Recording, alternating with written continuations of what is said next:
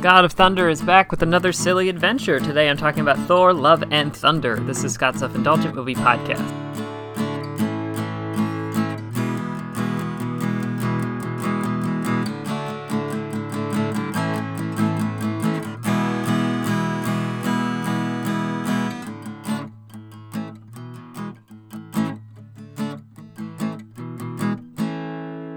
Hello, movie friends. Welcome to Scott's Self-Indulgent Movie Podcast. I am Scott, and today I'm talking about Thor, Love, and Thunder. I meant to get this one up earlier, but just got delayed because life. And this one, it's following a tradition of a lot of Phase 4 movies from the MCU, which is that they're kind of standalone and also divisive, seemingly.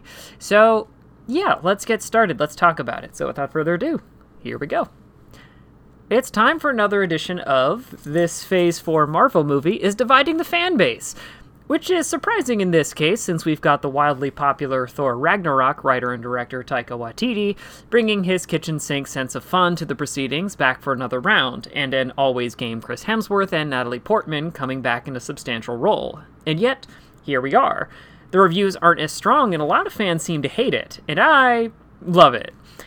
The film finds Thor in a post-Thanos funk as he rambles around the galaxy with Star-Lord and the Guardians.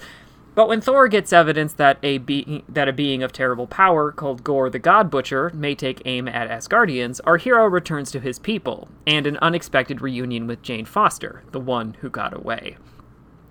I can loosely see why people didn't care for this movie. Waititi seemingly has more free reign this time around, which also means that the jokes are more absurd, and the shifts in tone are drastically different. It's also not quite the freewheeling adventure with his friends movie that Thor Ragnarok was.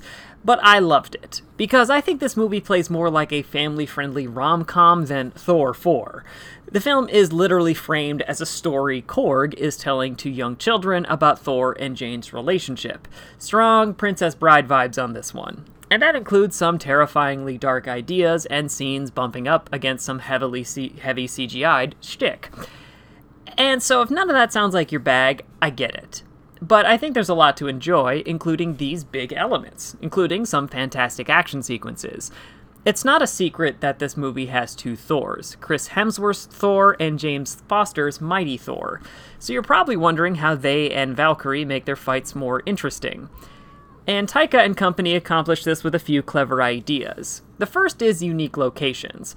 Almost every battlefield in this movie has a distinctive look and feel to it. Thor's showy reintroduction looks like an 80s-inspired midlife crisis, complete with a sleeveless t-shirt for Thor. Another one features a battle with other gods in a gold-plated arena, and so on. All of which includes fun new moves, a number of good jokes peppered in, and clear goals in mind. Also, there are silly as hell action figure battles brought to life, which is never not fun. We also have Jane Foster. Natalie Portman's Jane Foster has historically been criticized as not being much of a character. Her actions in the original two movies were mostly reacting to Thor and threats from his world. What I like so much about her story is that it's about her claiming agency in a situation that takes it from you. Comics fans will likely figure what I mean by this, but it means that Jane being a hero and embracing her feelings for Thor have a lot more weight.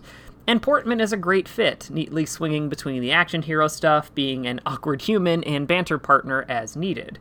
We also have the blend of sincerity and sadness. Something I think that gets lost in Taika's comedic approach is how sincere and sad his movies can be.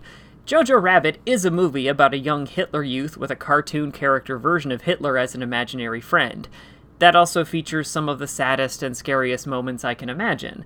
The plot of Hunt for the Wilder People is kicked off with a death. Nearly all of the Asgardians die in Thor Ragnarok. This is what he does. And I like the main thrust of the movie here. The movie's big idea for Thor is that he's afraid of love. Not because love isn't cool, but because he knows how love ends for him, especially with Jane. It's very much a Lord of the Rings problem. He will lose her before he wants to because he will live forever, so it's better to avoid that pain. But love is worth pushing through that pain. So that means we get a lot of rom-com vibes blending together with, well, what does this villain represent? Oh right, being abandoned by the gods, and oh, that's clever. Intended or not, the movie is implying that avoiding connection and love is how you end up like the other gods Thor encounters. selfish, omnipotent beings who celebrate the devotion of their followers who don't actually care what happens to them. The dickhead god who kicks off Gore's rampage represents this very well. No gods, no love, no anything. Anything besides pain, even nothingness.